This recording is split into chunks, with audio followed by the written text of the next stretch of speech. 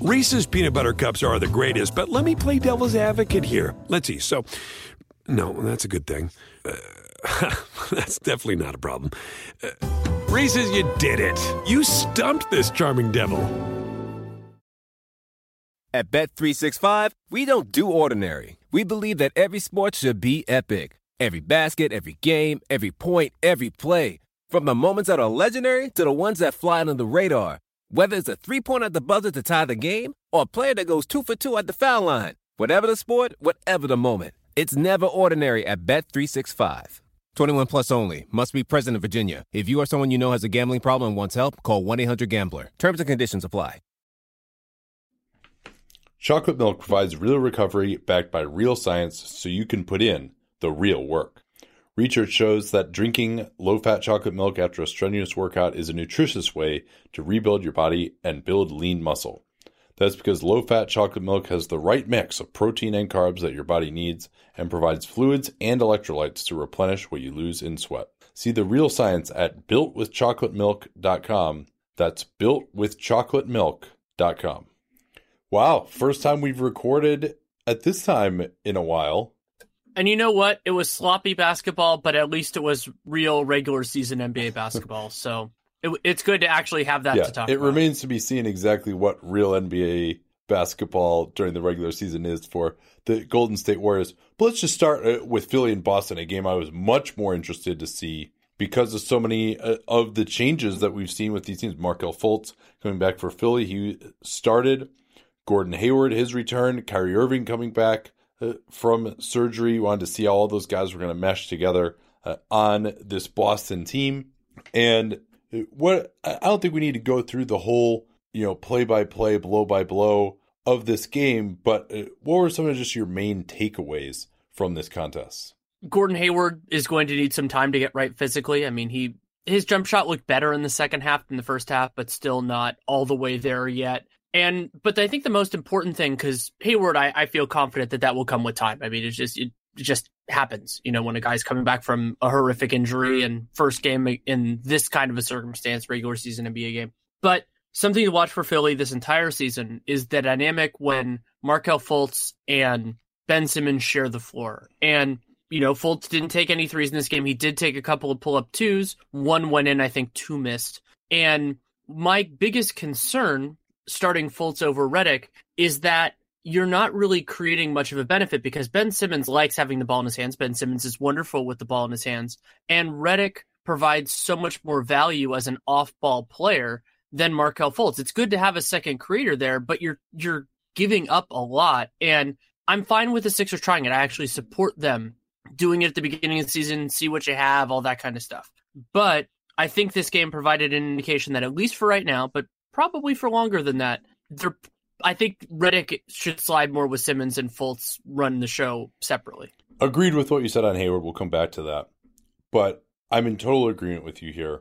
Markelle Fultz, I don't even know if, as the second unit point guard, he's capable of helping this team win basketball games right now. But certainly starting alongside Ben Simmons against a good defensive team in particular, it really gets ugly. And maybe the biggest indication of that was the Sixers' attempts to post up in the first half. And they certainly tried to do that a little bit too much. It seemed like, and not only was it Embiid, it's Saric, it's Simmons, guys trying to get real deep post position, even in transition, to attack not necessarily mismatches when you're facing the basket, but kind of mini mismatches, especially when there isn't help loaded to you like it is late in the shot clock against a switching defense.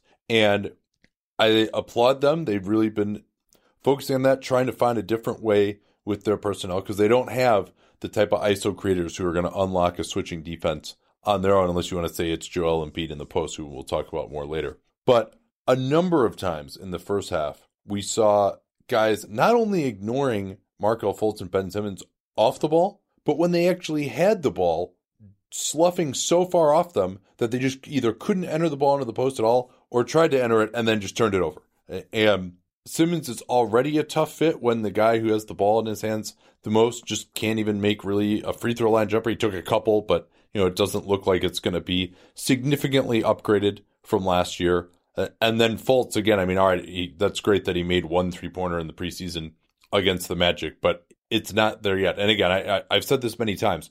I'm very hopeful that Markelle Fultz can get back to being the player that he was. I thought he should have been the number one pick, but I just see very little evidence that even after that whole summer work he put in to look a little bit better than he did, if he's not going to be taking it in games when guys slough off of him by 15 feet and he has the ball in his hands, he's got a very, very long way to go. And it's nearly impossible to imagine that he'll be able to contribute this year with his jumper in this state. And it's going to take another summer now. And he's still not even back to where he was at the end of college. And, the thought was that he was going to continue to evolve, as most players do from there, rather than just be struggling to even get back to the point where he was as a freshman. So, yeah, go ahead. Well, and that's something I want to bring up here is that the pull-up jumper in particular wasn't just a part of Markelle Fultz's game. It wasn't his biggest strength, but it was a strength. I mean, it was something that he attacked opponents on at Washington. We saw it back at the Nike Hoop Summit when he was there. And I mean, I've always liked his handle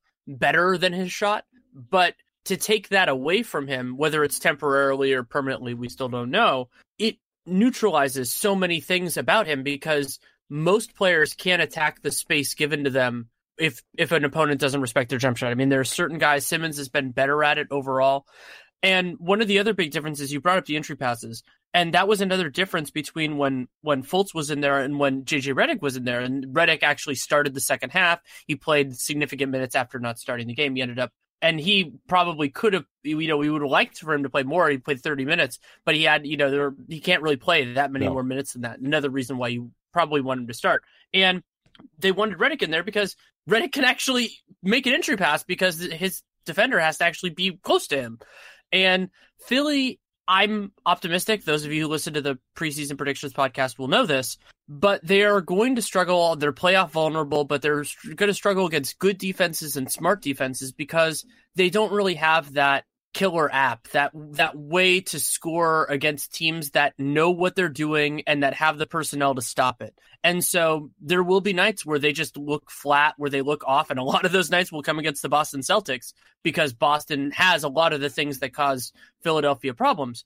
But I think that's kind of an important line in the sand to draw. Nothing is permanent, obviously, at this point in the year, but it's that Philly, that they didn't have a real big change in personnel, but that it doesn't seem like they have any big wrinkles to unlock what Boston scrambled so much in them last year. I agree with you there. One of those wrinkles we were hoping would be the post-up game of Joel Embiid. Again, we did not see from Embiid the ability to post up one-on-one against Al Horford. When they double-teamed him, it was relatively effective. He had a couple of plays right at the charge circle, a couple of nice drives, but the hope was that he could start maturing into this Shaq-like force that you just couldn't deal with. He's so much bigger than everyone else. And that, again, against Boston, an elite defensive team to be sure, but the team that they're going to have to play in the playoffs, one of the two, probably them in Toronto, well, Embiid did not look like he was going to be the dominating force. And it was a very fast-paced game, tons of turnovers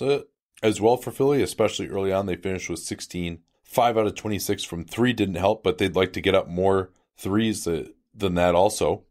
It doesn't appear like they're any closer to unlocking things. Then another Philly issue, and we mentioned this in their preview. We mentioned how it was a big issue before those buyout signings, Ilyasova and Bellinelli last year. If you're going to consider JJ Redick really as a starter, they got one guy who I think you can look at as a solid reserve, and that's CJ McConnell coming off the bench. I don't think Fultz is there yet, although his defense did look pretty good. Maybe he'll look better against other teams. He also couldn't finish at the rim, which is the other problem. If he can actually finish some of these layups that he creates, then you can feel a lot better about him, but he hasn't looked good with that either. So they got Amir Johnson, Landry Shamet. I'm still never going to get that right. Landry Shamet is really the only other guy who can make a shot coming off the bench. He was 0 for 4, but he'll at least run around and you have to guard him. They desperately need Wilson Chandler. Jared Bayless might even play for these guys. Hell, when he comes back, but Chandler is not close yet. So and Amir Johnson did not look particularly good either. The good news was Joel Embiid was able to play 37 minutes and he looked to be in better shape. He was running the floor pretty well. Ben Simmons had to play 43 minutes in this game, although he might have been going for a triple-double late. So it's just not looking too great to start. I mean, it's only one game, obviously, but we always say about the early season that and we say this about draft prospects too, that when the things that you are seeing early fit into the same concerns that you had about them going into the season, that's when, it can start to raise a few alarms. And I think Philly's still going to win 50 games. They're not like hitting the panic button. But for those who wanted to say that they're in the same league as Boston, this was not a positive data point, especially because, Boston, their defense looked pretty good as always, but offensively, really, their guys did not get it going at all with Hayward and Irving, a combined 6 out of 26 from the field. Yeah, and Hayward's jump shot, you noted on Twitter during the game that it looked like he was shooting a little bit on the way down. It did look a little bit better in the second half, and Kyrie had some moments where he created separation, then couldn't deliver on that. I fully expect Kyrie Irving to eventually become Kyrie Irving. It's not a big concern for me. But I'm a little concerned. And we got some feedback from Jared. Jared's point was, well, Kyrie, you could say, he's injury prone or whatever, but, this surgery was because he had an infection and it was an issue from the last surgery. And yeah, I understand that point. But number one, he still is coming back from a surgery that was severe enough that he missed a ton of time. He doesn't look particularly svelte, I would say. Also worth noting that, he's had plenty of other injury issues besides just that knee fracture. Remember in that 2015 playoffs, he was really struggling with knee tendonitis. Even in his first few years, he missed a bunch of time. He had the broken foot at Duke. So eventually you have enough surgeries, you have enough injuries that starts to add up. I didn't really see Kyrie able to blow by guys to get to the basket. It was very interesting that Philly actually switched, I thought, in this game maybe more than Boston did. When Boston, we've been talking about their like-size switching ability. But then again, Philly isn't the type of team where you're going to want to switch a lot because they don't really have, that one great pick and roll ball handler at the top of the key who's going to bang a three on you if you don't switch. So, yeah, again, you want to say, hey, Kyrie is going to come back. He's going to be himself. But early returns, Jared thought he looked really good in the preseason. I kind of disagreed with him. I thought he looked a little slower. Was not really getting the separation. Again, this is against a great defensive team. Joel Embiid was awesome defensively in this game. But yeah, he doesn't look great right now. Hayward, I'm probably more concerned about than him, especially because, as you mentioned, he's like shooting on the way down. He's kind of got a little bit of a hitch in the shot. He used to have one of the smoothest looking jumpers in the league. And he hit a few of them where he kind of like started shooting more of a set shot, but then there was others where he was trying to jump out of the gym and he was shooting on the way down. That didn't look good. Then he got in the lane, was trying to finish with some Euro steps, got blocked. He wasn't getting the explosion. I thought he looked pretty good on defense, actually. He had 4 steals. It was also interesting they actually didn't start Hayward in the second half. They went with Aaron Baines, who was awesome. Again, apparently this three-point shooting is going to be a real thing, despite the fact that he shoots his three-pointers with his right foot like a foot behind his left foot as a right-handed shooter, but he's shooting from above the break and making them now. Well, and not only that, but he wasn't planting on his right foot in full. He was planting on the front half and not the back half, which I found really interesting. It was so weird looking. But Aaron Baines in this game, one of my favorite stats. So in this game, he made half as many three-pointers as in the rest of the regular season and the rest of his career because his surgence was all in the playoffs. He had 11 threes made in the playoffs and had 4 in his career in the regular season before tonight. So we'll see if that continues. I thought he had a nice game. I thought he did a pretty good job on Embiid as well in the post. Absolutely. Baines, he just, and one thing I want to mention, just because I think this will be something that we end up talking about for a portion of the season. I think Ben Simmons is a more capable man-to-man defender than some people give him credit for. I mean, Philly has guys, Robert Covington, even though he missed a boatload of threes in this game. Covington's a wonderful man-to-man defender and does well in team circumstances as well. But Simmons, when he gets into it, can just really shut guys down, both on a switch or through a whole possession. So I'm excited to see what he does game in, game out this season because A, the Sixers have a bigger target on their backs, and B, Simmons is handling this gigantic offensive load in terms of running the offense. So I don't know that he's going to be that like all defensive type of player, but he definitely provides a lot of value. Absolutely. Another small note on this game, Simmons had a number of times where Fultz would either get a rebound or get an outlet, and he was running back to go and get the ball, and I'm 97% sure that when Markelle Fultz gets the ball, the instruction is he's going to push it and the rest of you guys run the floor. And so I think, especially because he wasn't that involved early in the first quarter, it seemed like he was just like when you go back to get the ball, you just totally take your team out of any kind of fast break rather than running the lane. And Markelle Fultz is if he's going to do anything, it's going to be in transition. So certainly the plan is for Fultz to push it when he gets it. So I don't know if that's Simmons being a little pouty or just not listening or forgetting or what, but just that dynamic is a little something to watch it. And it's got to be a little frustrating to Simmons that, I was the point guard.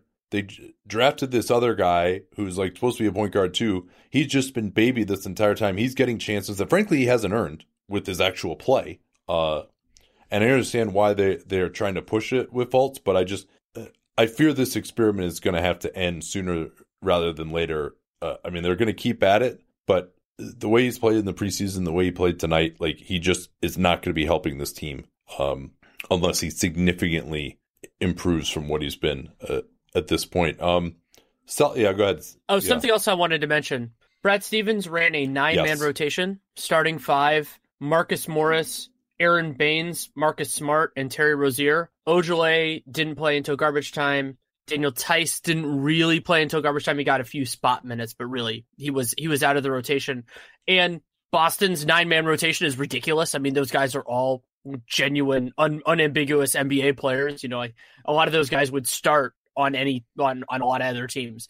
And I'm always interested in how Brad Stevens is going to manage this team because they have so much talent. And I'm fine with that being the rotation. It's just a little narrower than I thought it would be. Worth noting also that Mike Muscala out with ankle issue. And remember, he had big-time ankle issues at the start of last year, too. He unexpectedly missed like 2 months at the start of last year. But the talk is that he's going to play off the bench at the 4. Don't really care for that. I thought Amir Johnson really was pretty rough. He was -10 in only 11 minutes tonight. And it really struggled in pick and roll defense, I thought as well, and it even made some mental mistakes, which is uncharacteristic of him. I think that maybe having Muscala at the 5 could help open things up, especially if Fultz is going to be on the second unit, because they got to just get some more shooting on the floor somehow. But it sounds like Muscala is going to play the 4, and then Saric only playing 22 minutes.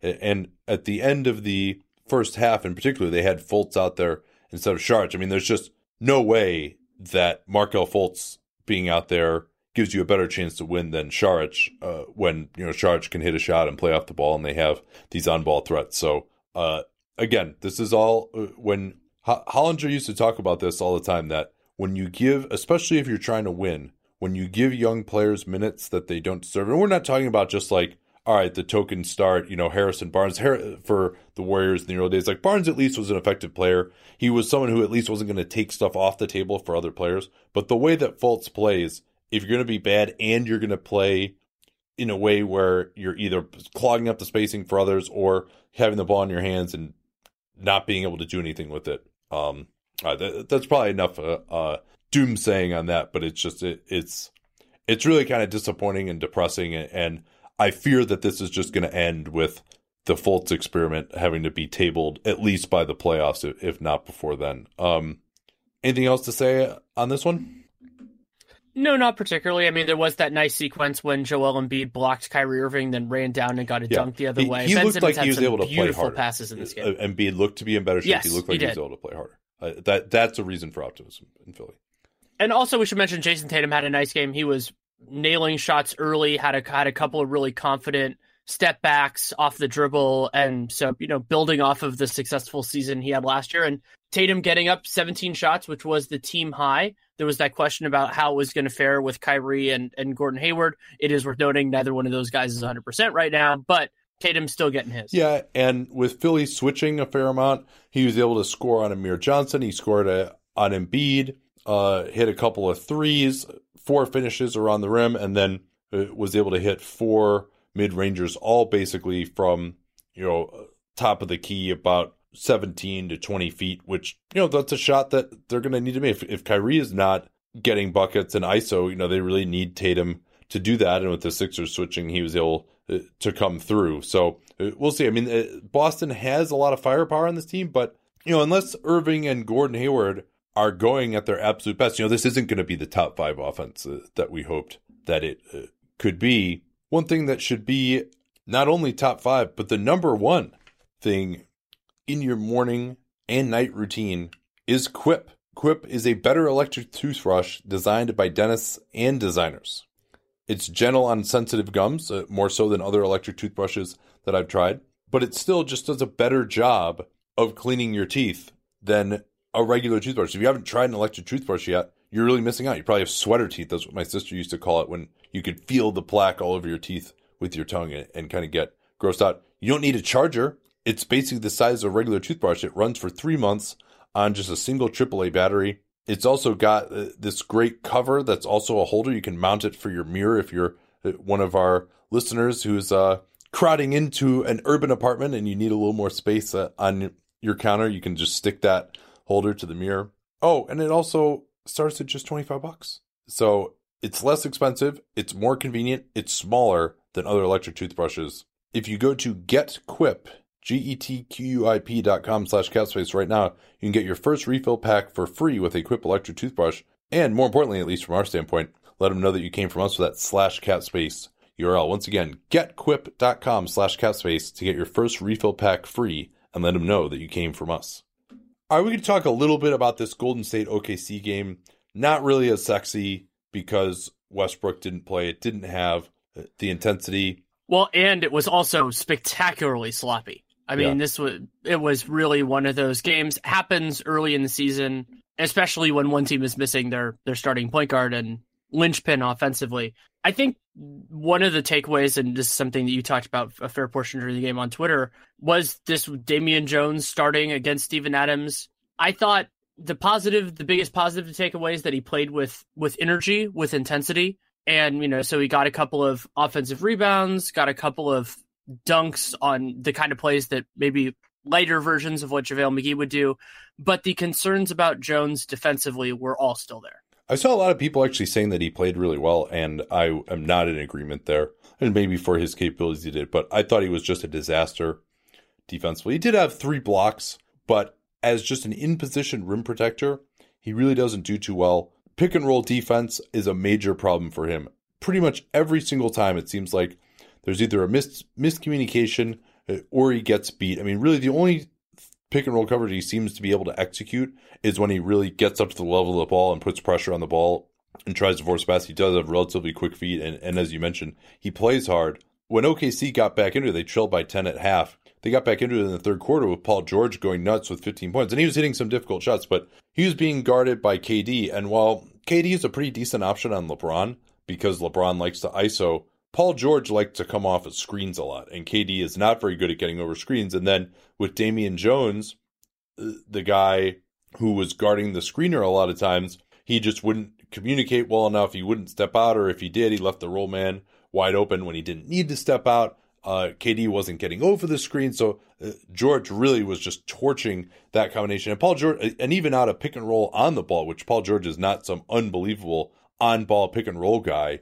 Other than a couple of moments late, KD it did not augur well for him with his defensive effort this year. I mean, I think he, in many ways, even more than Draymond and Clay and Steph, defensively is kind of a bellwether for this team, and we just did not see. I mean, there was one play where Paul George was in the midst of this awesome quarter, and the ball's on the weak side, and Paul George takes 3 steps to come to the strong side to come off the screen before KD even moves. It just was not locked in. It's not play with a ton of effort during the regular season defensively anymore. But they did D up down the end, and you mentioned it was sloppy. I mean, this OKC team has no shooting. They have one guy who can really, or I guess 2, you could say Schroeder and George are the 2 guys who can do much offensively.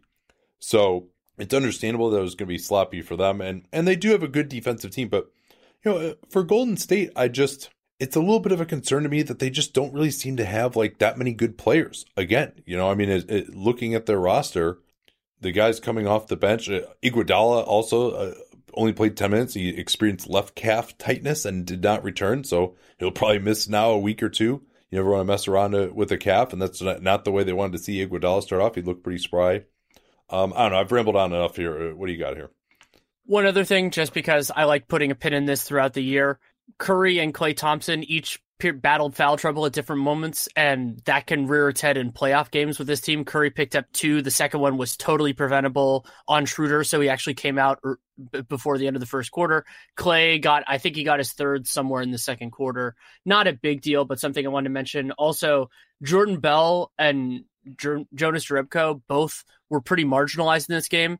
The Warriors actually started the second quarter with Draymond at center, something Steve Kerr said he basically wasn't going to go to. They only did it for like 3 minutes, but that was the time that it seemed like was going to be Jordan Bell's. And I actually think those minutes would be very good for DeMarcus Cousins when he gets back, just because if the Warriors are going to sit Curry and Durant at the same time, just let Cousins run wild, that would be a great time to do it. But, give Bell some of that opportunity. And then Jerebko, he didn't play at all until the fourth quarter. And then he kind of got some of the minutes that Iguodala probably would have received had he been able to play. And, other than that, I thought the bench, Livingston was fine. Quinn Cook was fine. Looney had a solid game. I thought he did well. I mean, his plus minus came. I thought he had more than a solid game. I thought he was really did eight off. Yeah. I should say he was good. Yeah, he was good. I should. I'm giving him a 4 off for my every player stuff for the Athletics. So that's better than eight offensive rebounds plus 23, 10 points for Looney in only 18 minutes. And played some at the 4, some at the 5. And I thought telling that Jones, despite starting the game with their best players, was still -1. I mean, he did have 12 points, 6 out of 7. And Curry, got to mention his game, 32 points, hit his first 5 3-pointers, then missed his last 4, but still 5 of 9 from 3. That's excellent. 9 assists, 8 rebounds, and that 32 points came on only 22 shooting possessions. Draymond Green was pretty solid on the glass in this one, but his offense has really started to go downhill. He was 1 out of 6 with 6 turnovers and only 5 assists in this game. He got just completely stuffed at the rim on a dunk attempt. Only took 1 3-point attempt, and it seems like he's not even really looking to take those 3-pointers anymore. And he's open. They are not guarding him a lot. And this team does not strike me as quite the offensive juggernaut they once were, and it's really not because of Durant, Curry, and Thompson. Thompson really struggled. He's 5 out of 20, but if he makes a few more threes, maybe it looks better. They're only 7 out of 26. That's another thing, too. I mean, Curry, Durant, Thompson combined for 23 of the 26 3-point attempts in this game. I'm sorry, 22 of the 26 3-point attempts in this game. And 6 of the makes, of course. 5 of the 7 makes from 3 are by Curry.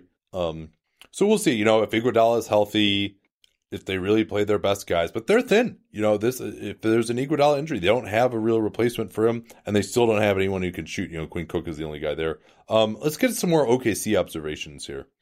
Dennis Schroeder had a distinctly Dennis Schroeder game. Like the other than he took advantage a couple times of the Warriors just strangely not playing him as a bad jump shooter. Like they were just pressing up on him, and Dennis Schroeder can get by some guys and get some finishes at the rim. He also had five free throws made in this game, 5 of 6 from the line. But some of his missed threes were just abysmal, which happens with Dennis Schroeder. That is part and parcel of the experience. He airballed one that I think could have cut it to 3 at one point late. As OKC was within 5 and even within 2 with about 2.5 minutes to go, and then just couldn't score down the end. They started Patrick Patterson. He had a couple moments that looked better. He had made 3 early, then missed 2 on the same trip down the floor, which I think that actually could have cut it to 4 3 points in the third quarter. Would have been nice to see him make those. Abrinas played significantly more than Hamidou Diallo, though I thought Diallo, he looked better than I expected for a second-round rookie playing in his first regular season NBA game. He had a couple of nice stops on Klay Thompson in particular. So he's someone to watch, although, again, he's not even going to stand at the 3-point line, much less take them at this point. Right. Yeah. And Steven Adams is still working his way back. He was actually listed as questionable for this game. He did play, of course, because Steven Adams played 36 minutes and did decently, but you could tell that he's still laboring a little bit with his issues. And then I was watching Jeremy Grant shoot in warmups. Another reminder, I mean, I think people know this by now, but he was drilling threes in warmups, and I'm sitting there going, oh, that's good for him. And then, in the game, 1 for 4 seemed like a reasonable kind of set of looks. And so reminder that guys make a lot more threes when nobody is guarding them than when they're actually playing within the context of an NBA game and running the floor every possession. He did look more confident, at least shooting above the break. He was 1 of 4. And I really liked what he did defensively, too. He had a couple of really nice plays. I did, too. Where in guarding those Warriors split cuts, I mean, he's really a 4, a guy who can switch, but a lot of times those guys aren't so good off the ball. And so he really made great moves. Like he cut off Steph Curry's, he tried to cut and drew an offensive foul. He drew another offensive foul on KD. He looked very comfortable switching out of the perimeter and guarding off ball on the perimeter. Terrence Ferguson, 0 for 2, a guy who's advertised as a shooter, but he missed another wide open 3 off an offensive rebound late. Yeah. Wait, quick interjection. 2 shot attempts in 27 minutes. That's important here. Exactly. And you would hope that he could get a few more shots off. I mean, but like OKC's offense is still not exactly democratic. Like Ferguson is not like touching the ball, I mean, if Westbrook is out, so fine. Schroeder and George, they combined for 41 shot attempts. They did get the ball into the post to Adams a little bit more, but this is not one of those offenses that really lets the support players touch the ball much unless it's just to finish a wide open shot. So I thought Nerlens Noel actually gave them something as a guy off the bench. He played hard in 12 minutes, so a decent start to rehabilitating his career. But I thought OKC actually, in terms of like avoiding mistakes, just playing hard, they played hard enough to win. But, even with the Warriors off from downtown, OKC was just as off, 10 out of 37, and 16 offensive rebounds weren't quite enough, and 20 Warriors turnovers weren't quite enough either. So, but good effort by OKC, and the Warriors, I mean, man, I'm just not looking forward to watching these guys this year. At least when Curry is in there, watchable offensively. But even then, it's just like, there just are not that many guys on this team who kind of fit in. And, they're trying to run all this split cut stuff. I mean, sometimes you wonder if they wouldn't just be more effective offensively, at least in the regular season, with like more of a Houston approach.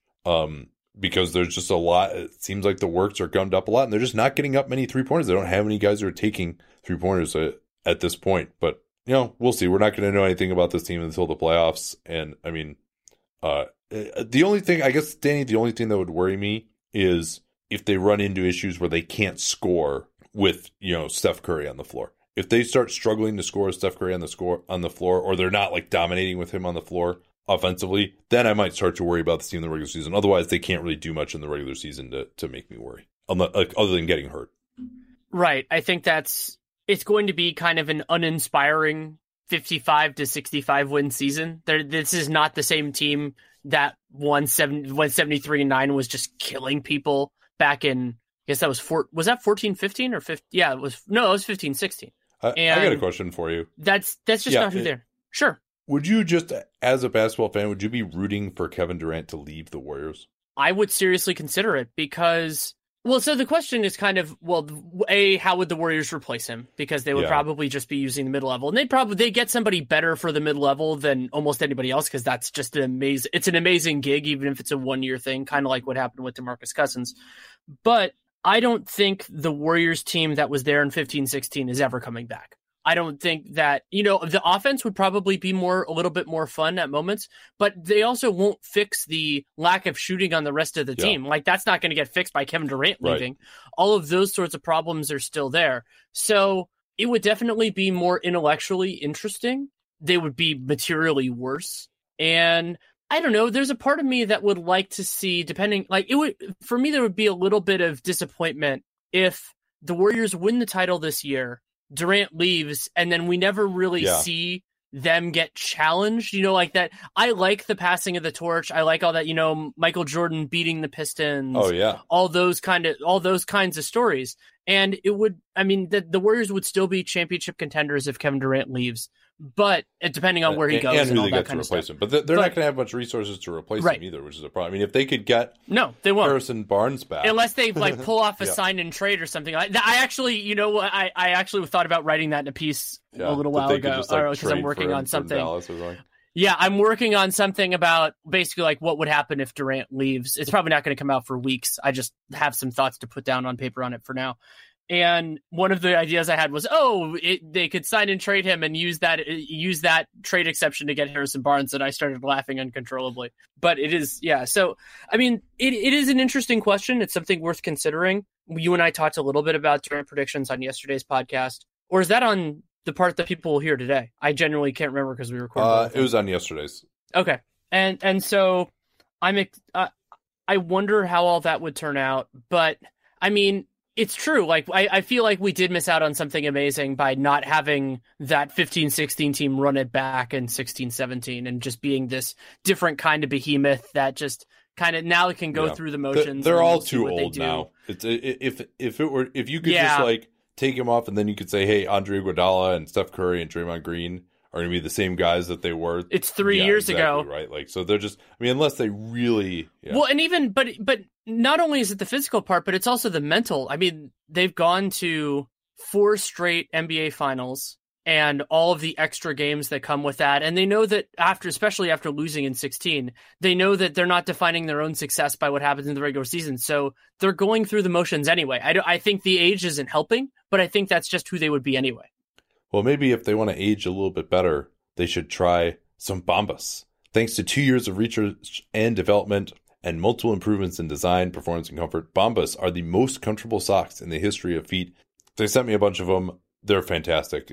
Wearing them around the house is really comfortable. They're like just warm enough that your feet don't get cold. You know, some socks just, if it's cold in your house, like wearing socks is enough. You have to wear slippers, except for these.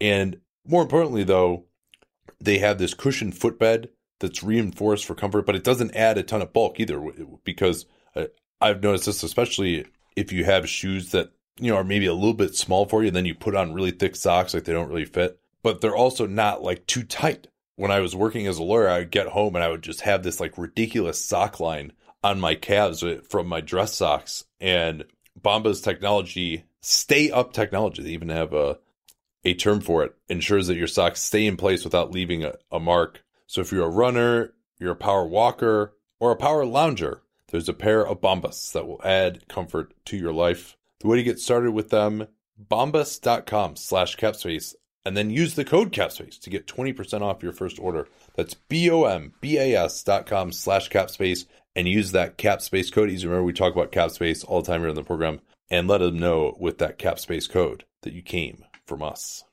All right, we got some news here that's piled up. Before we get to the rest of our predictions pod, I figured we could run the second half of that predictions pod with, it's not gonna, thankfully nothing happened in the first game or the first day of games like last year to just like totally mess up those predictions.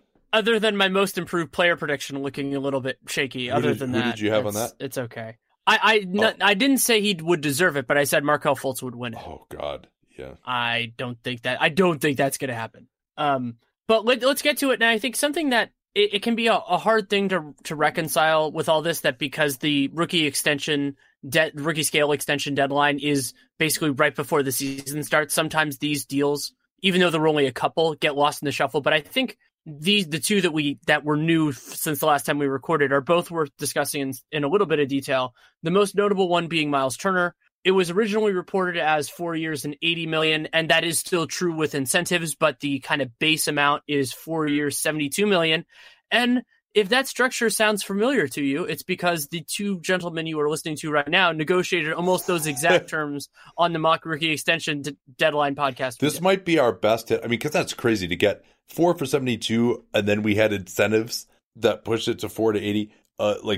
That's like, I don't know if it's coincidence or not. I mean, I thought that was a fair deal, obviously. I was the agent in that scenario. I probably wouldn't have paid that amount as the Pacers just because of the cap space implications. They're costing themselves, because it's going to start with $18 million or so flat per season. They're costing themselves a little bit over $7 million in cap space for next summer versus what his cap hold would have been. My thought was, is there really, like, this deal wasn't there to be made if you're Indiana next summer, and maybe if he blows up this year, you have to pay him more, but you feel okay about doing that if he does blow up. And I just think the chances of any center blowing up that much and then getting some massive offer sheet, and it's just, you know, the center market is just not like that great. There just aren't as many positions for bigs, for centers. There's a lot of competition, and there's a glut of centers on the market, so you can get a lot of production for cheap. So unless a guy really, really stands out, you feel like maybe you shouldn't pay him. I mean, this is kind of Clint Capella money, and I think Capella is clearly going to be a superior player to Turner. And yeah, go ahead. Well, and Turner is a great example of something that I like to describe as the difference between could be, will be, and is. Like, there is this potential for Turner to be a two-way center who can stretch the floor and protect the rim and be a solid defensive player. For bigs, it could be. Yeah. It's definitely not is. Yeah. And so I think that's one of the important distinctions to make with him, is that this potential is there, and that's why I had him really high in the draft. I had him over Porzingis and all that other stuff. But the problem is I don't see all of it there with him. And I agree with you on the timing issue here, because what Indiana had, they had a couple of big benefits here. One, just waiting a year and finding out what Miles Turner does over the course of that year. But restricted free agency is such a gargantuan advantage, especially with centers, because if he's good enough, you'll probably scare somebody off, because teams aren't going to tie up their space to make a big offer sheet to someone that they're confident the other team is going to match. Like, yeah, there's a possibility Dallas or Atlanta or somebody would have thrown him a big offer. Certainly a possibility, but I mean, if they assumed Indiana was going to match it, they're not going to waste their time with that. Nobody did it with Clint Capella. There were fewer teams that had cash. But then the other part of it is, if he ends up being a little bit worse than that, you don't have this big financial commitment. Yes, the Pacers still do have a lot of money. I mean, Bobby Marks has it projected about $47 million, but they have a lot of spots to fill. And they could have, if Miles Turner got overpaid, they could have gotten another center for the mid-level exception or something that wouldn't have been as good, but the drop-off wouldn't have been as severe. They could have used that money somewhere else. And the Pacers don't have that much wiggle room to really build this core around Victor Oladipo. So now they have to nail these other moves. This seems more like we're happy with where we are than a big swing. And while teams are allowed to do that, it's always a little bit disheartening. I think the most likely outcome for Turner is kind of solid starting center. I don't see him necessarily getting into the top 10 just because of his defensive limitations. It's just really hard to be. And yeah, he blocks a lot of shots. It looks good, but just, he hasn't made the strides as a pick and roll defender. And there are some bigs who kind of get there eventually, but he just doesn't really seem to have like the knack for moving his feet to get into the right position particularly well. And, we've seen some guys like Andre Drummond is kind of in that same category where, he's made incremental improvements over his career to where I think he's gotten to be, a solid defensive center. And maybe Turner can get there, but I don't see him being elite just due to relatively slow feet for today's NBA and the lack of feel. And then offensively, I don't see him being much more than a guy who's just going to bomb it from three. And so, I could see he can be a threat there to be sure, but I don't see him being just this elite type of player. He's probably always going to be switchable. I don't see him just being like someone who's going to kill you on post-up, so he's been working on that. So, and just it kind of seems like a relatively inconsistent player as well, because he's relying on the jump shot. He'll get a lot of blocks one game, but then if he doesn't get blocks, he's not as valuable defensively. So, I think your most likely outcome is he's a decent starting center, and you're overpaying for that probably. And he doesn't have superstar upside of like, oh, hey, let's lock him up right now. So maybe just, the argument in Indiana is, hey, we don't get free agents. Well, I mean, you got Tyreke Evans this year, and it won't be as tight of a market next year, but you got Tyreke Evans for $12 million this year. Having an extra $8 million, that could get you another starter next season. And even so, maybe you have to pay Turner another couple of million per season than you might have if he plays well and you get into restricted free agency with him. But I still would have rather had the space. This still isn't as good, though, as Rajon Rondo to the Bulls for basically like the exact amount that he did in the 2016 mock-off season. But this might be our second best ever prediction out of these mock podcasts. The other extension, and I actually wrote about this in depth for The Athletic. I did all four, but I thought this was the most interesting one, or the one where my analysis mattered the most, because Larry Nance getting 4 years and $45 million right now is just a mistake. I mean, Nance is exactly the type of player that you don't extend unless he gives you a significant discount, because you're not really sure what he is and what he brings to a good team, much less a team like the Cavs, where we have no idea how good they are. Like this, they could end up being a 30-win team this year. They're a 40-win team. And yeah, as Kevin Pelton noted to me privately, it's not that Cleveland is necessarily going to pay Larry Nance and Kevin Love a combined $165 million over not the next 4 years, but the 4 years starting after this one. But they have now committed to paying those players that money. And that's a big problem when at some point, Cleveland's probably going to need to pivot, and it looked like they were going to clean out their books pretty much over the next 2 years, and now they have these big obligations that while they can still do moves, they can still sign players, it's cumbersome, and neither one of these players is worth the contracts they gave them. Yeah, it is slightly more palatable, assuming they weren't planning to use cap space next offseason, which was probably unrealistic. They did the maximum declines, as we've been saying that teams should do for a long time. It was kind of pioneered in the real world by the Aaron Gordon deal. And with the 8% declines, you can get down. So he goes from $12.7 million the first year down to $9.6 million. His cap hold would have been $6.9 million. So they cost themselves $6 million in room. But again, I don't think they really had enough space. They could have been in like the mid-teens maybe, but not enough to really matter, I don't think. And they're not presumably going to be like, oh yeah, we need to sign someone. We're one player away here this offseason, which actually I think Indiana maybe could be from getting into real contention in the East. So that's kind of the difference between the Cleveland situation and the Indiana situation to me. But Nance, he isn't a starter right now. You mentioned he turns 26 this season. I saw a noticeable decline in athleticism from him last year, though that might have been the hamstring injury. But this is the age at which your raw athleticism starts to decline. He's developed an okay mid-ranger, but, I don't see him ever being a quality option from three. So he's not really, big enough of a rim protector to be a traditional five. He doesn't really switch well enough to be a switch five. So he's not a starter. And you don't pay starters, non-starters $10 million a year, unless they're just like really elite, Eric Gordon type of players. And Nance isn't that. I don't think he's a quality starting center. And now you've got, for the next, as you mentioned, 5 years here, a ton of money lined up in a front court that, is pretty old and a team that's probably going to win 30 games this year. Also worth, go ahead. Yeah, sorry. the years are really burdensome here. I mean, just getting him for four more after this year, it's just so long for a player who, he could have skill development, but as the athleticism declines, I mean, that age curve is going to be concerning, and who just isn't good enough right now to deserve this contract. So you're projecting improvement for a guy who turns 26 and is 26 on New Year's Day and is 2 months younger than Cody Zeller. Like, are we sitting there going, oh my God, Cody Zeller has all this untapped potential? And while, years in the NBA and years in life are not exactly the same thing, he played all those years in college, and it's not like that was, I think that sometimes because the bias of like, oh, this when the guy came into the league, but I mean, I don't think he has that much more room to grow. Yeah, and he also has a pretty extensive injury history, both before the NBA and while he's been in the league. Other Cavs news: Kevin Love is going to be limited in terms of his minutes because of this left foot soreness he's been dealing with since early October.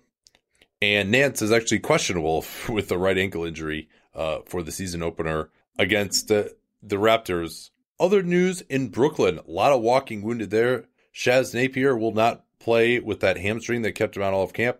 Allen Crabbe suffered a pretty ugly-looking sprained left ankle. He's out. Seems like he doesn't really have a timetable, but he's not going to play against the Pistons on Wednesday. DeMarre Carroll had to have surgery on his right ankle. No timetable given there, but anytime you have surgery, it's probably 2 months at a minimum. And Rondae Hollis-Jefferson, he's questionable with that adductor injury he suffered way back in August when he was working out. So we said that the Nets had a lot of depth, but 4 of their perimeter players looks like they are not going to be ready. And Carroll is someone they were really counting on. Jared Dudley's going to play a lot. We might see some of Rodions Kurucs, who has played well in the preseason for the Nets. What else we got here? Well, we had 2 trades, not exactly barn burners, but still trades.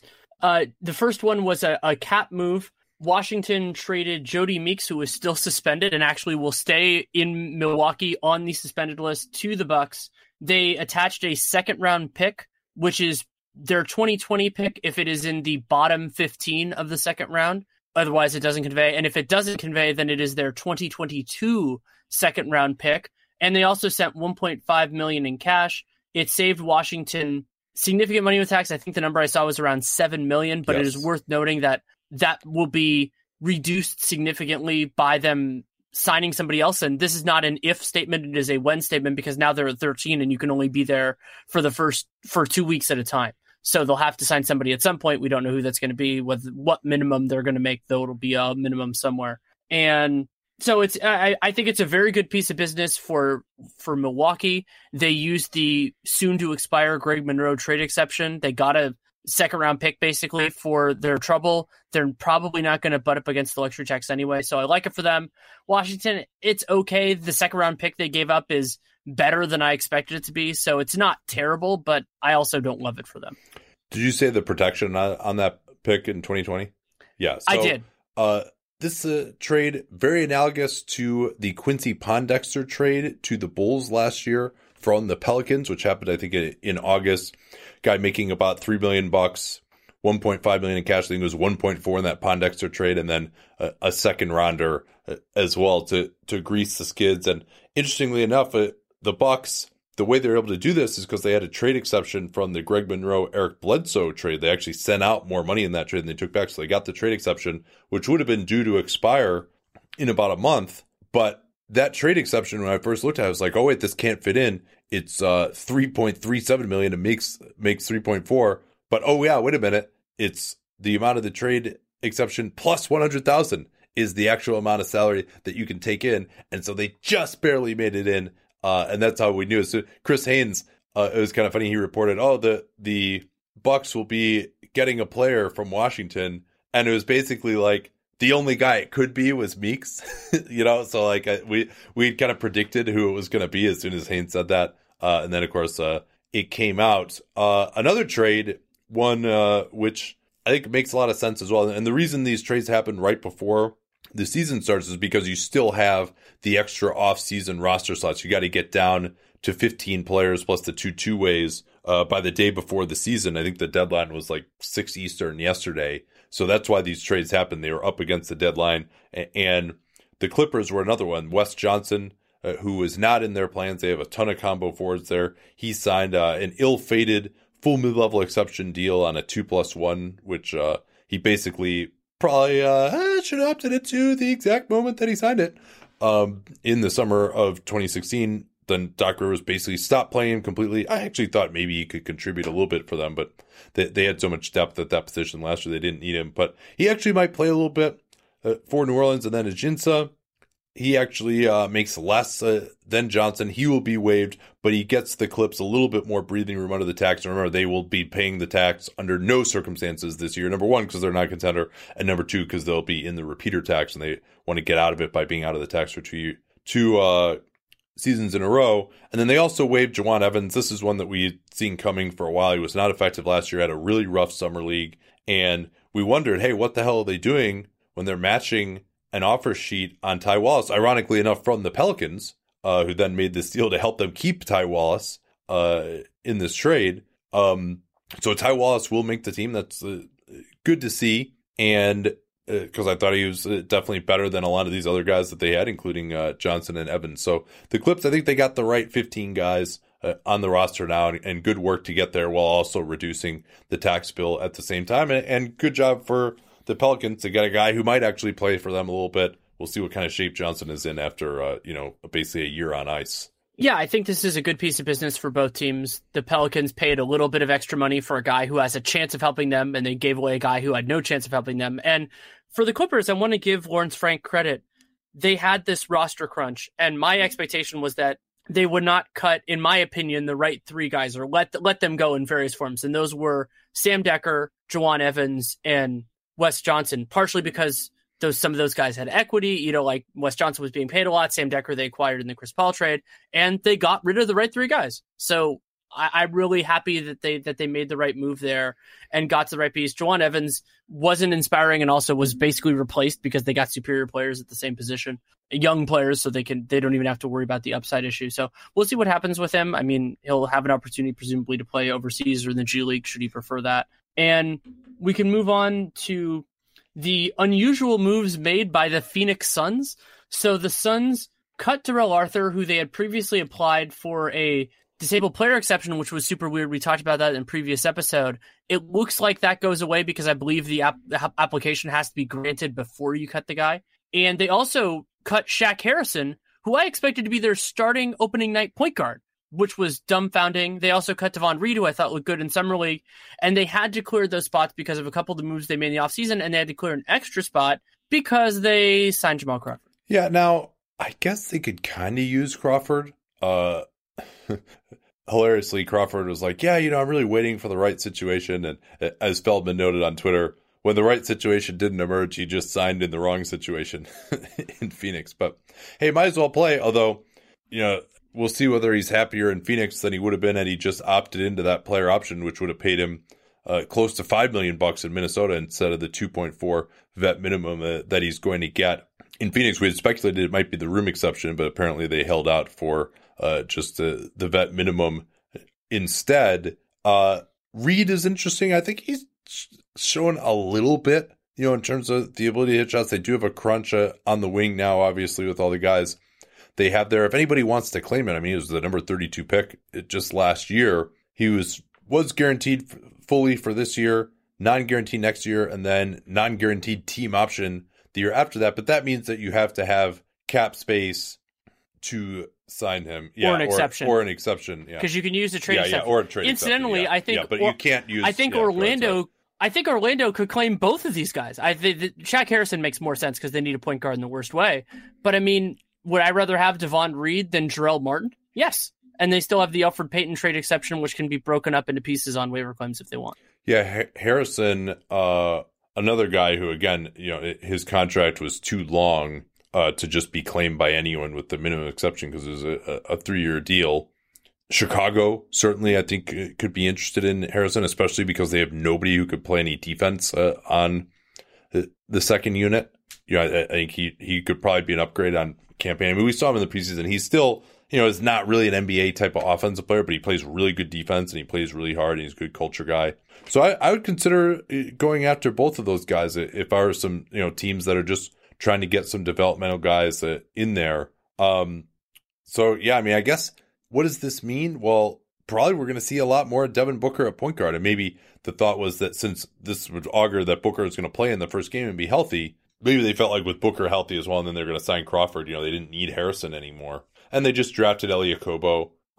But, Harrison actually started over Okobo even in Summer League, amazingly enough. They also got DeAnthony Melton as well.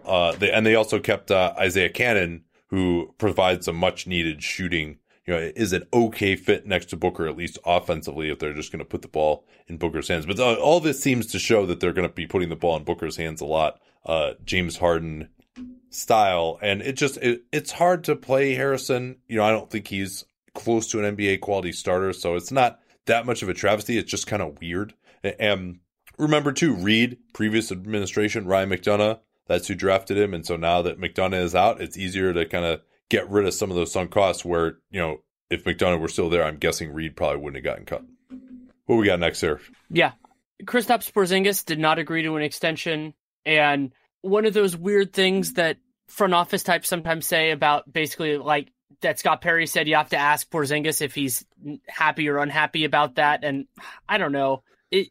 How about you just never use that phrase ever in an interview? You could just say something like, oh, I'm not sure how he feels about it, or find some other way to obfuscate, because it just sounds like so confrontational. Like, oh, wow, you're going to have to ask him about that. It's like, okay, now you're just ensuring that they're going to go ask him about it.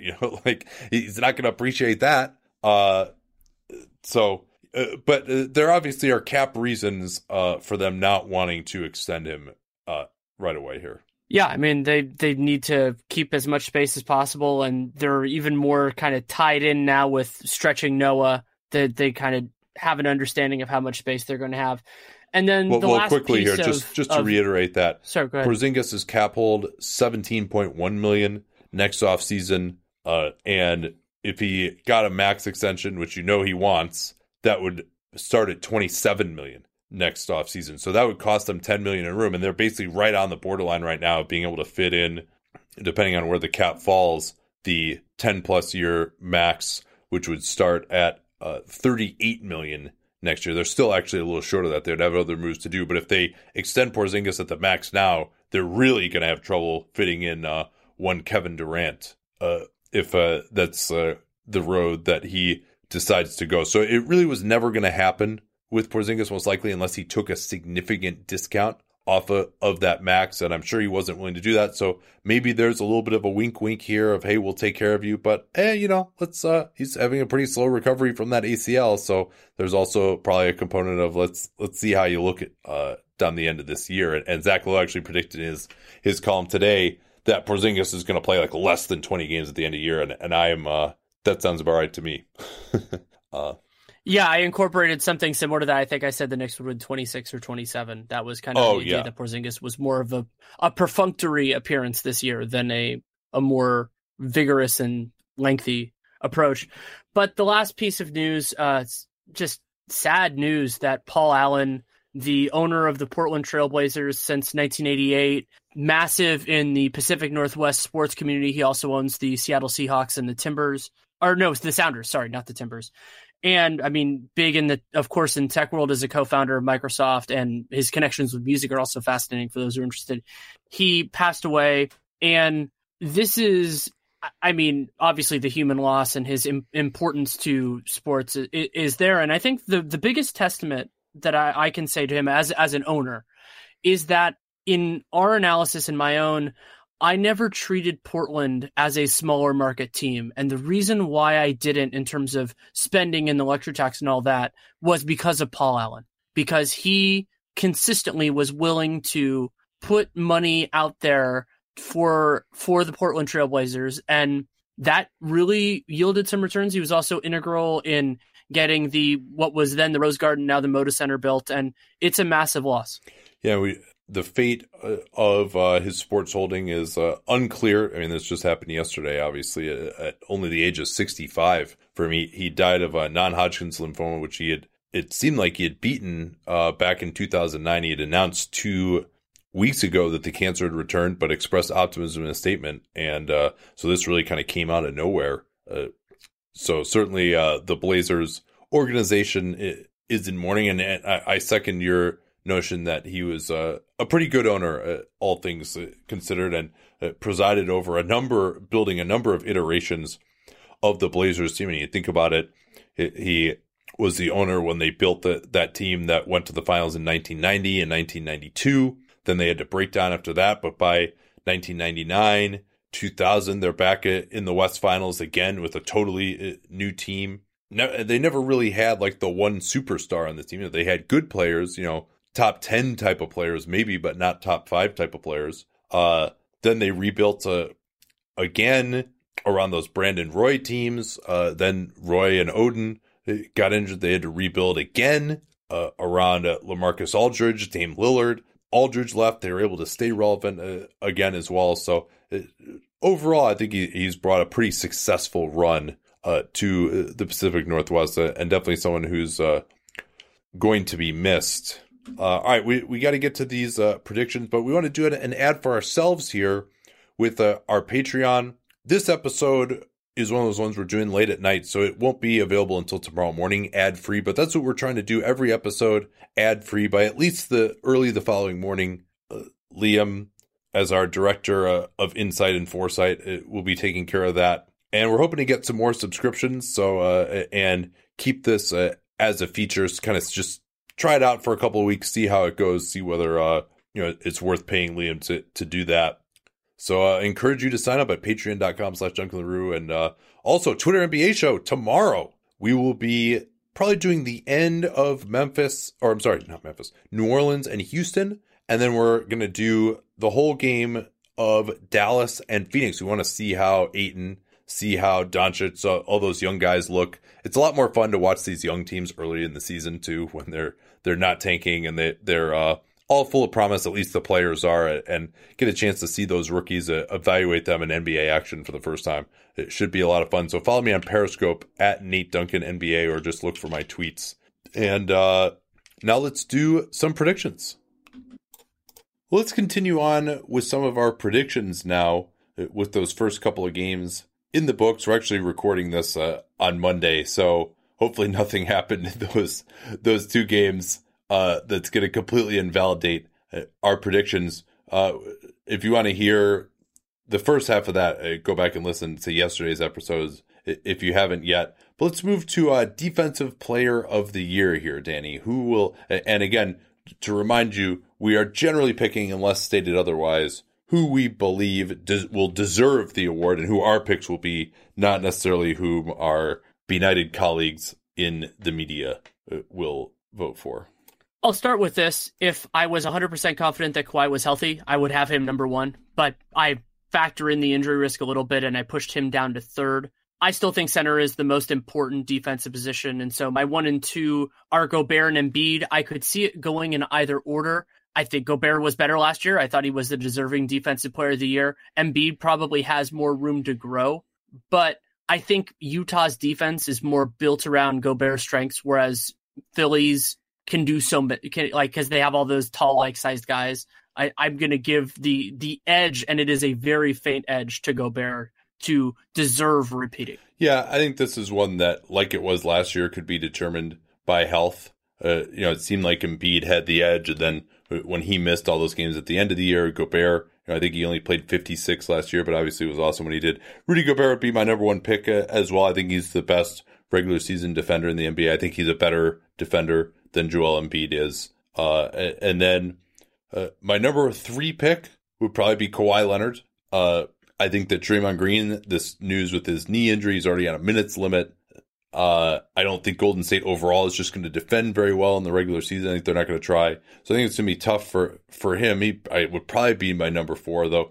Again, if you wanted me to pick one defensive player that I would most want to have in a playoff series, Draymond would probably be that guy still. We haven't seen enough from Kawhi. I feel like Kawhi would be that guy for me eventually, but we haven't seen enough of it yet. One dark horse I want to mention is Anthony Davis. I think this could be the year that he really, really breaks out, and getting to play more at center mostly with Mirotic. I kind of see Randall as the center when those two play together, but that will open up more opportunities for him to really dominate. Even though I like him in a lot of different facets, I think he's just a better defender at center, and he could absolutely win the award this year. Yeah, another dark horse I would say in terms of actually deserving it would be Giannis. And it lost in so much of the carping about the Bucks in past years is that they actually defended adequately when he was on the floor. So if they can boost their performance even more under Coach Bud, then you can see that happening. And then he wouldn't be on my list for deserving it, I don't think, but someone who could be on the list of the voters by the end of the year would be Clint Capella. If he got a lot more shine in the playoffs last year, if Houston continues to defend well, maybe he will actually end up on my ballot too. If they really can defend well, I think they're going to take a step back defensively this year, though. This one is always really difficult. Actually, I shouldn't say that because I have a pretty obvious guy that I think I'm going to pick. Sixth man of the year, Lou Williams is my pick. Pretty obviously here. Lou Williams is my favorite to win this award for a long time. Also, partially because we don't know exactly who's starting in Houston. So Eric Gordon, if he starts enough games, he might not be eligible. Though that also could help his case if he ends up starting games, playing a lot of minutes, and doing. And I think the rest of my ballot is interesting. Melo, even if EG comes off the bench, I think Melo could hurt his candidacy as well. I think he's just not going to get as many shots this year. Yeah, and so my last 3 on the list, I put caveats if eligible with 2 of them, but I expect them to be eligible. Number 3 for me is Jabari Parker. The basic rubric is lots of points coming off the bench. He'll actually deserve it, or are you talking about who the real life? Oh, I guess that's more in terms of in terms of yeah. I mean, so that's true. I was thinking about it more in terms of winning, because deserving it in this award is really weird. Yeah. But yeah, Lou Williams and Eric Gordon, I guess, would be my 1 and 2 either way. So yeah, I'll go through my will win because that's how I did it. I just didn't really think about that nuance for this award. That would be Jabari, Dwayne Wade, who actually I might have Dwayne Wade number 3 in terms of deserves, because he's just such a huge part of their second unit offense, closes games, does a lot of that kind of stuff. And then my number 5 in the will category, and yeah, I'm cool with him being there for deserves, is Terry Rozier. Just if the Celtics offense can actually stay above board when Kyrie Irving sits, that's going to be huge, and Rozier would be a massive part of that. And I love the way he rebounds and competes and does a lot of the other things which we don't expect point guards to do. I'll give a couple answers, and then I'll think about who else would be in my deserves conversation. Yeah, so Lou Williams number 1, Tyreke Evans number 2. I got a dark horse for you at number 3, and part of this is because I think he's just a lot better than some of the other guys he might be playing over, and that's Josh Hart. with the Lakers. If he comes off the bench, he may actually start. Then KCP might be able to get into this category as well, although he's been struggling with some nagging injuries in camp. But that's kind of my dark horse at number 3. Some others, I mean, there's a lot of guys here who, Lou Williams seems the most obvious just because he's like the primary scorer. He's the only one of these guys who's really the best offensive player on his team, and is coming off the bench. And, while a lot of people were like, hey, last year what he did at his age was unsustainable, really on a per play basis, he wasn't really that much better than he had been in the past. So I think he'll take a little bit of a step back, but he was so far above everyone else last year. It's hard for me to say that he's going to be lower this year unless he gets hurt. And they also still really need him too. Is really the one guy on that team who can get to the basket. So Tyreke Evans number 2, but you could easily see him taking a little bit of a step back, but he's going to have a huge role in Indiana. Hart, I mentioned. Terry Rozier, I think, is one of the most overrated players in the NBA right now. Even if you go back and look at his stats in the playoffs last year, true shooting was still below average. True shooting was well below average in the regular season. I think he's at best a lower end starting point guard if he gets moved. Although a guy who, in fairness, does fit well next to another creator due to his shooting and defense. But if you're talking about him as like being some big star, I think he would be higher on my list of people who will win it because I think he has that juice behind him now from the media.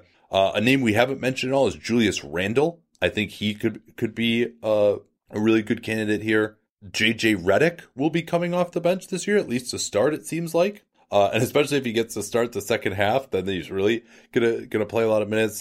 Fred VanVleet obviously figured very highly in this last year. Should again. Looks like OG Anunoby might not even start for Toronto. That's another candidate. Andre Iguodala still might be the one player in the league who comes off the bench that I would most want to have in a playoff series, but he's not going to play enough minutes. He's not going to play hard enough in the regular season. And then Gordon, you mentioned, he's way down my list, and also there's the possibility that he might be starting.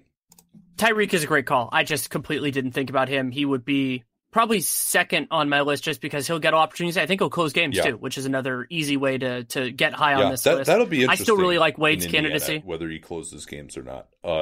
Because are they going to go without a point guard? Are they going to play him at the 3? And then maybe, he's a good shooter, but he's not really like a spot up guy. Doesn't really think that way. So it'd be very interesting to see like what his role ends up being at the end of games there. Okay. So for deserves, I'm going to go Lou Williams, Eric Gordon, Tyreke, Dwayne Wade, and Julius Randle. Yeah.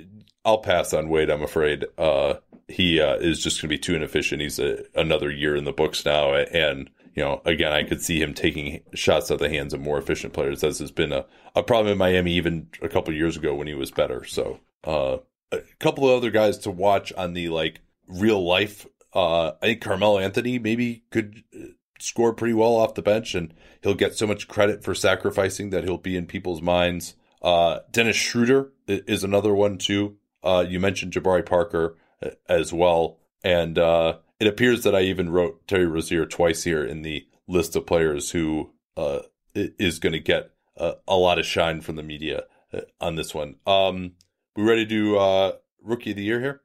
Yeah, let's do it. So whether we're talking about deserves or will win, for me, the top 2 are the same, and that's Luka and DeAndre Ayton. I think those are both guys that are put in position to succeed. They will get a lot of opportunity. I will go with, for deserves, the player that I think is the superior player, which is Luka Doncic, and he will have a nice role. I think Carlisle, I've been encouraged by what I've seen from Dallas in the preseason, that they'll use him well. Ayton, I think, will put up better counting stats, and generally speaking, that's a good predictor of who's going to win Rookie of the Year, but I think Luka will be the better player and thus will deserve it. But Ayton I think he'll do well. It's so strange. You've talked about this before, about how it seems like he disappears at moments, and then you see, oh, bang, 18 and 8 or something like that. He has that kind of game. Phoenix is going to give him a lot of opportunity. And then for Rookie of the Year after that, deserves gets really hard because a lot of guys are negative players. Like, I could see Trae Young putting up stats, but being an overall negative player. So I'm going to go with my third for deserves being Jaren Jackson Jr. I think that he puts things on the table and doesn't take as much off, which is something that I really like for a rookie. As an older player, as the guys get more established, you hope that balance changes a little bit, but I like that for a rookie. I was very surprised that you didn't mention this guy. I agree with you. Luka Doncic both will get it and deserve it. But my number 2 for deserving it is Wendell Carter Jr. He's going to start for the Bulls, it looks like. And yeah, that's true. I wrote this before. I did this before I found out he was going to start. Yeah, I'll put him over Jaren Jackson for third. Yeah, I actually, in terms of actually contributing to winning basketball, I think he'll be better than Ayton this year. I like his defensive instincts. His shooting adds an element. He's not going to need to post up except against switches, like his fit with Markkanen. I think he's just going to be like a decent center. And I mean, you remember how bad most rookies are. Like if he can just play at like an adequate starting center level, I mean, that's, in terms of helping your team win games, that's probably number 2 for deserving rookie of the year. I do generally do a tiebreaker component to who I think the best prospect is there. Ayton would be number 3 to me. As you mentioned, he's going to get a lot of points and rebounds. And like you, I would have him number 2 if we're talking about who's going to actually get it from our media colleagues. Trae Young is an interesting one. I think we both have said, hey, he's going to really suck this year. Preseason, his stats weren't bad. 51% true shooting is not terrible. He had a lot of assists. I mean, it's not great, but it's better than, any of Lonzo Ball, Dennis Smith, and De'Aaron Fox managed last year. Those guys were all 3 of them were well below 50% true shooting. So, and he shot 37% from 3. If Trae Young shoots 37% from 3 this year, he's going to be a really better player than people think, because he's going to take a ton of attempts. So if he actually makes 37%, he's going to be pretty valuable. Certainly he's going to have a lot of turnovers. The defense is going to suck. And then Marvin Bagley just deserves a mention here because he's going to get plenty of opportunities to put up stats, much the way that Ayton will. Yeah. Oh, somebody else I want to mention along those lines, Harry Giles, hashtag not a rookie, but that's he might end up putting up numbers too. I'm not a believer in Giles so far. I'm not a believer in him, but I'm not a believer in Bagley either. So yeah, no, that's true. Sophomore of the year. This is tough because you said that we can't talk about. Well, no. Simmons, well, so Mitchell, first I want to do just overall sophomore of the year, and then do another. Sorry if I wasn't clear about that. So I mean, a second category that doesn't include Simmons, Mitchell, or Tatum. I assume sophomore of the year for you is going to be one of those 3 guys. Yeah, and it's those 3 guys at the top, and I'm going to go Simmons over Mitchell because I just think there's room for him to grow. Defensively, I think he provides meaningfully more value than Mitchell, even though Mitchell has that. I mean, going back even to Utah Summer League last year when Mitchell really put some clamps on Jason Tatum, which was really fun. Mitchell can get better offensively, but I thought Simmons was better last year, so I'm going to go that direction. And Tatum, there are a couple reasons to think that I don't think he's going to necessarily regress, have a worse year, but that he might not improve by as much as those guys. One is that he was put in an amazing situation at the beginning, and now there are going to be guys siphoning away his usage, but also because he had that ridiculous spurt where he was making every single shot, and that might not be sustainable. I don't think that it is. So I think that he'll be a more modest improvement than the other 2 guys. So I'll go Simmons, Mitchell, Tatum. Yeah, actually, you probably haven't listened to the pod yet that I did with Jared, but we have a bet on whether Tatum will shoot over 40% from 3 or not. And I said that he wouldn't, and we have a Momofuku Summer League dinner on it. So I really hope I win. So I would say Donovan Mitchell out of that group, to me, has the clearest role as the guy who's going to have the ball in his hands every single time. Tatum may improve it. I think he could improve, but we just wouldn't know it because he's just not going to have quite as much of a chance to show it. I also think his defense is a little bit overrated at this point in time. He's not a bad defender, and he was very good for a rookie last year, but I think people are kind of going a little bit too far with that at this point. I like Mitchell probably better as a defender than Tatum. And then Simmons, it's just, we talked about this before, I just find it hard to see what the improvements in his game are going to be that could make a huge difference. Whereas Mitchell, I think, if he improves his shooting off the bounce, that could just be massive. So what about sophomore of the year, non-Simmons, Mitchell, Tatum division? I'll walk briefly through my thought process here. I think that the bigs, let's say Jared Allen, are too low usage to be to provide, even if we're talking about providing value. Yeah, going into that. And then there were a couple of point guards, Dennis Smith and De'Aaron Fox, that I really like, that I just don't think they'll put the total package together yet. I mean, Smith was one of the most damaging players in the league last year. I think he'll be meaningfully better, but to be the fourth best sophomore would be a lot to ask. De'Aaron Fox, I was really encouraged by what he did, especially in that game against the Lakers. I think that was in San Diego or something like that. But and I think John Collins will put up the best counting stats, but this is deserves for me, not about who puts up the best counting stats. One other guy I'll mention is OG Anunoby. I love OG. I just don't think he's going to get the opportunity. So I am going with the player that I had as the number 2 guy on my draft board last year going into it, Lonzo Ball. I think he'll have a nice year. He is a good defender, good team player. And while I worry a little bit about his role next to LeBron, just because he's going to have to shoot more, it's a higher proportion of his value, I just think he's a wonderful basketball player, and so I'm going with him. Yeah, he probably would have been second on my list. I am going to go with Dennis Smith Jr.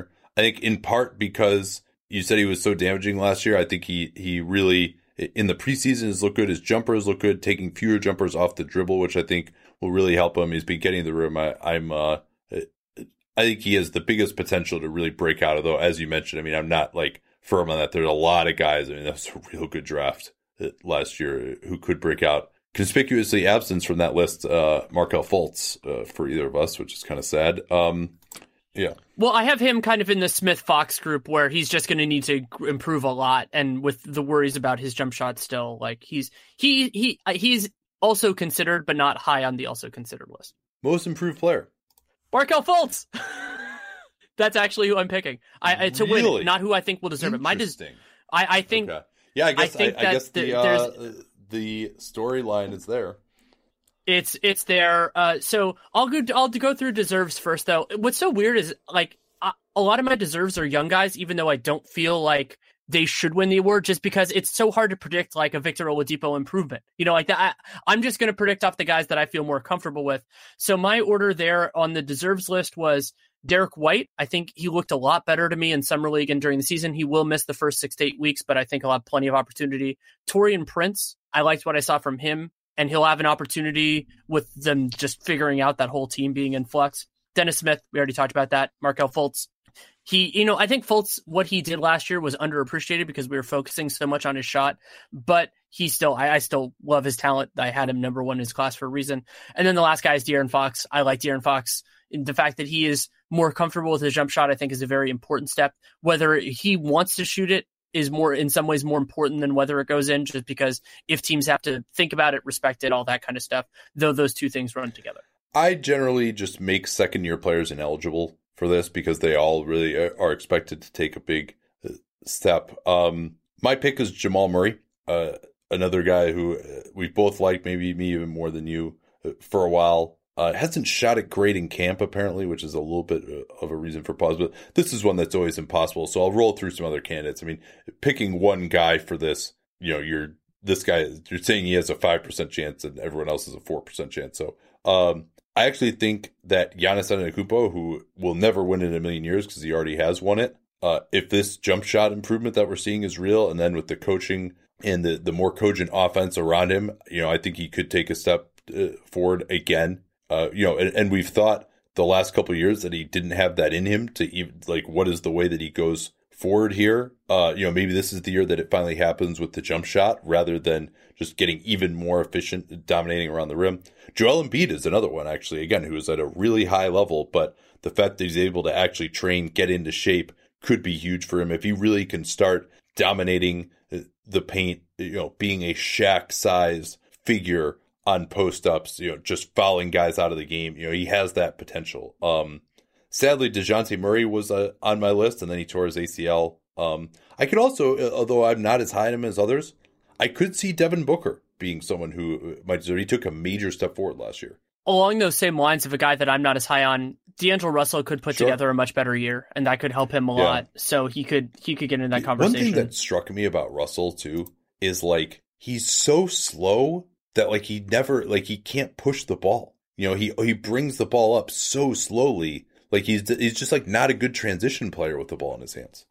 Yeah, for whatever reason, I would just like to visualize him and Kyle Anderson competing, doing the speed dribble down the court. I'm assuming D'Angelo Russell would be significantly faster, but they're both guys that I'm just sitting there going, come on, that sort of a thing. Oh, another guy that I would mention here is Pascal Siakam. Yeah, he should have been because he was so much better last year than the year before. Nick Nurse is going to unlock more from him. I really like it, but I want to go through some of my guys on the prediction on the will be side because that's a little bit different. I'm not going to repeat any of the guys that I already said, but I have Fultz winning it, but then the other ones, James Ennis. I mean, I think this is going to be the best year of his career, and a lot of that is about opportunity more so than being a better basketball player.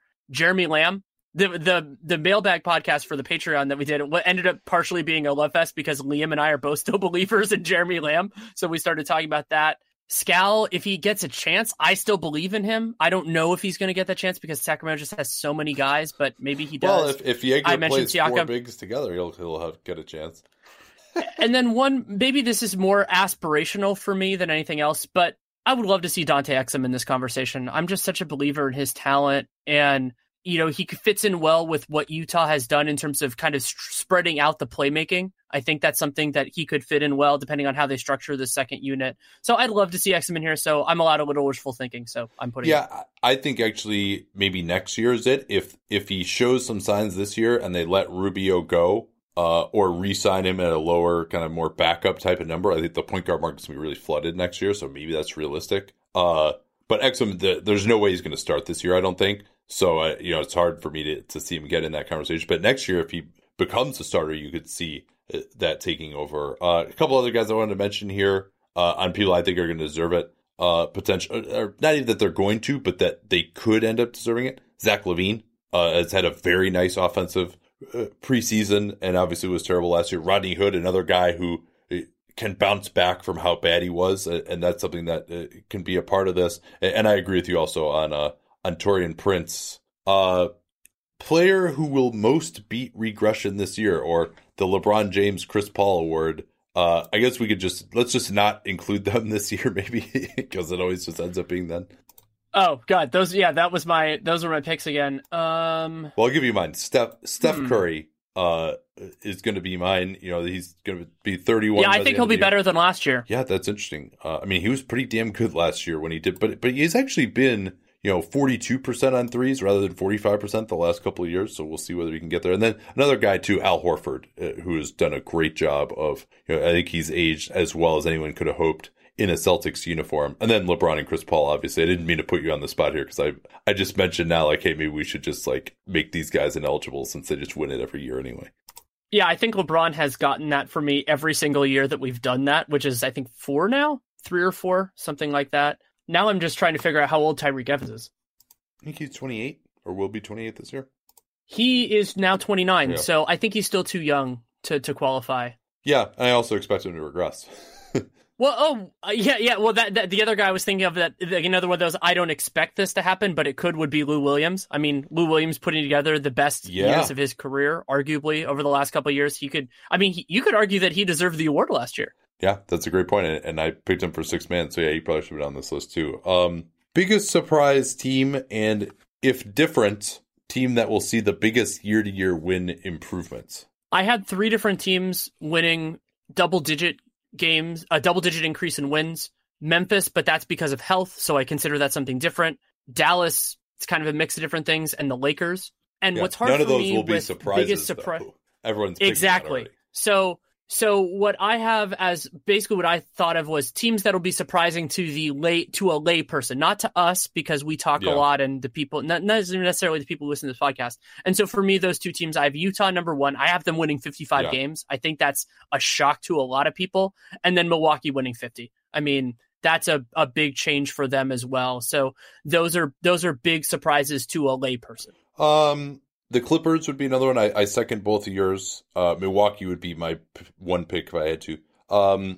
This may surprise people, but I think actually Charlotte, and they have no upside, but I think actually if they got to 43 or 44 wins and we're kind of in the conversation with, and they're always so spectacularly unlucky. I'm not picking this to happen, but it's one that if you're still who has a 25% chance of being a really surprising team, and people are so low on them right now that if they just got to 44 wins or something, I think that would actually qualify as a pretty big surprise. Brooklyn maybe is another one too if they get into the playoff conversation.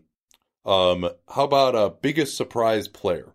And again, I think your caveat was an important one of, not necessarily to us. I mean, we're probably not going to surprise you, the listeners, with this because we've talked about these people on the preview pods or whatever, but just, to people, who generally are kind of casual observers of the league. I'm going to go with Cedi Osman. Ooh. I think he's going to start, it looks like, for Cleveland. I think he'll have a nice year, compete on both ends of the floor. I like him a lot as a player. He'll kind of come out of nowhere because he was kind of that curio type of guy last year where every once in a while he get on the floor for a well-known team and be like, oh, who's that guy?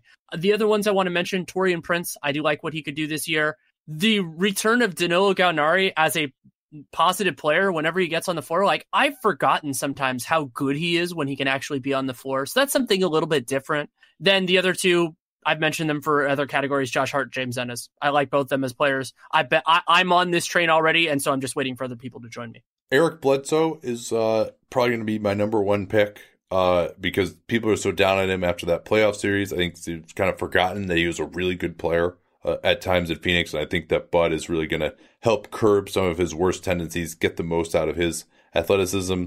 James Ennis is going to be someone who's contributing to a playoff team that no one really has ever heard of. Not only a playoff team, but a really championship contender. Josh Hart, who I guess he plays for the Lakers, so it's hard to say that he's not getting enough pub, and he was the Summer League MVP, but still I think he's going to just be such a crucial player for them because he's one of the two guys on the team who can make a three and defend. So I think he's going to end up playing a lot of minutes when it counts. And then here's one actually that you probably won't expect to hear. Hassan Whiteside, because I haven't talked about the Heat. I didn't do their preview pod. But I think just relative to many's expectations, certainly he's like kind of a clown in some ways and he complains and, everyone is just, down him as being overpaid and he'll remain overpaid. But important to remember that he was injured for most of last year. And I think if he's healthy, he can still really produce in some ways, be a force around the rim, be an effective scorer, an offensive rebounder, which we just didn't see from him last year because he was just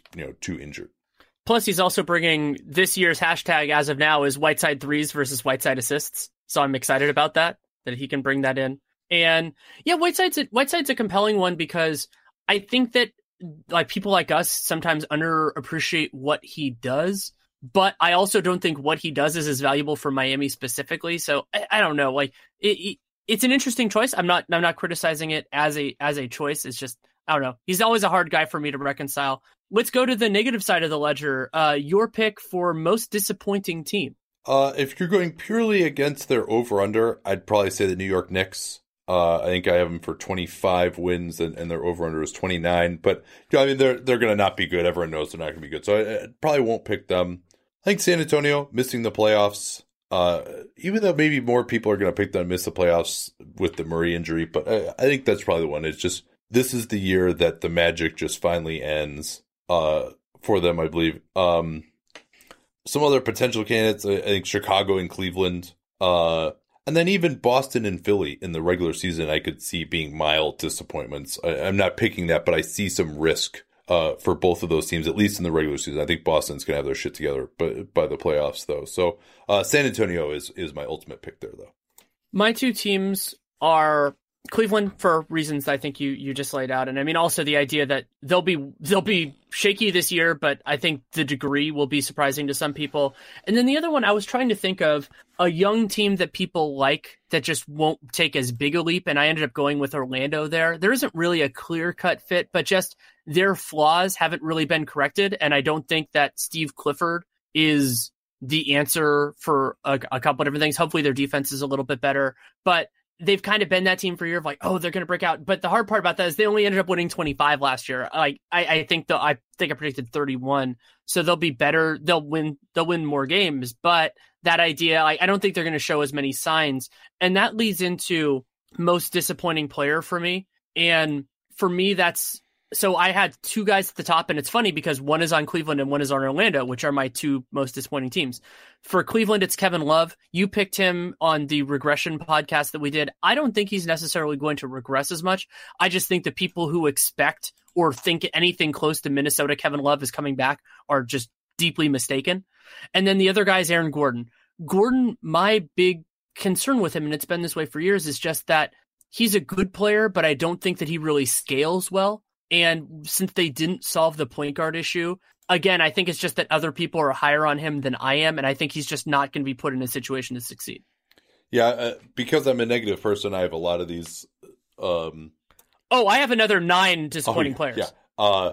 I mean, are we still allowed to say Andrew Wiggins? Or is it pretty much solidified there? I think it's probably solidified. He might be off this list because expectations are just low. I got a couple of second-year guys here. Josh Jackson. I think just, it's going to become clear this year that he is not going to, especially considering how awesome that draft was, that he is just not in the same category of the people who are drafted around him. Markelle Fultz, again, I think it's just the jump shot is not even close to there. I don't think this experiment of starting him is going to go very well. He still has a lot of magic in those handles, his ability to get to the basket, his passing, but it just doesn't seem like it's right. It doesn't feel good to me. So those are two that I would point to. He's coming in at the end of the year, but I think DeMarcus Cousins, is going to be playing 20 minutes a game for the Warriors in the playoffs, and that he's going to be a train wreck on defense and is just, coming off the Achilles is not going to look amazing. He may give them some bursts of scoring, but I think he's going to give more of that back on the defensive. And I think actually one way that he is going to provide the most value would be with his shooting. But yeah, I just, especially coming off the Achilles tear during the season, I don't have high expectations for him. Dwight Howard, not going to be healthy to start the season, it sounds like. With that back issue, who knows when he'll be back there? And if he's not healthy, he's going to just be an absolute statue. I think I'm not going to pick this, but I do think there's a pretty good chance that Brandon Ingram could be a big disappointment this year. Just taking a lot of long twos in the preseason, not looking to take the 3-pointer. He's finishing around the rim well, but I'm not sure that he's going to be able to prop up this defense all on his own, and that again just be more even because of the bad fit around him than his own problems. I think he's just not going to have as good of a year as people are expecting. I don't think, if you're looking at him to be the number 2 player on a really good team to play at that level right now, I'm not sure he's going to get there yet. I think that's what most are expecting out of him this year. Yeah, I can definitely see that. I kind of threw my other players into 2 different camps. One is regression. We already talked about these guys a lot on that previous podcast, so I'll just say their names. Goran Dragic, Wayne Ellington, PJ Tucker. I think those are guys that just could be worse this year, and so that would be somewhat disappointing. Then the other group is, I guess I would say it's players that other people think more highly of and have higher expectations for. That group, that's where Aaron Gordon and Kevin Love are as well. Blake Griffin, Kyle Anderson. I mean, he was wonderful for the Spurs last year, but I don't think that he's going to be like a big part of the answer. Another there. Guy who's just Dwight not Howard in position to succeed playing the 3 in Memphis. Right. I'm not saying this is the most likely scenario, but I could see Devin Booker in this just in terms of expectations versus results. That could be an issue. Another guy in this, Larry Nance Jr. I think for whatever reason, like people think Larry Nance is awesome. And I think, he'll be a part of the rotation there. Wiggins is in this camp for me. Dennis Schroeder, because I just don't know how he's going to fit in that role whenever Russell Westbrook comes back and they really slide Schroeder into where he's going to be. And then the last guy, I just don't think he's as good as other people do, is Elfrid Payton.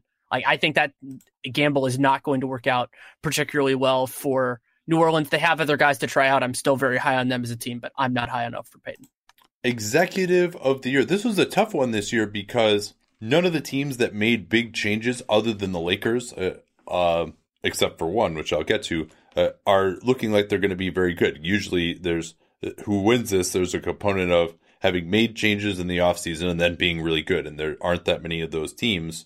You don't think that Rob Pelinka, I don't think or Magic Johnson, whoever you want to give it to there, they rolled out the red carpet for LeBron, but I don't really care for what they've done building around him. I actually really liked their work in the year and a half prior to LeBron. But if we're talking about for this season, now maybe they make some moves during the season. And I've said this with Darius on the preview pod that I think this Lakers team could be a real juggernaut. They're just like a couple of players away, who can shoot and defend. And so if they can get those guys, then maybe you could see Magic and Pelinka moving up the list. But my pick is going to be Masai Ujiri. I think the Raptors are going to be really good. He got Kawhi Leonard. And more importantly, there's really a dearth of other candidates. Even some of the teams that we expect to break out, Milwaukee didn't really make any personnel changes.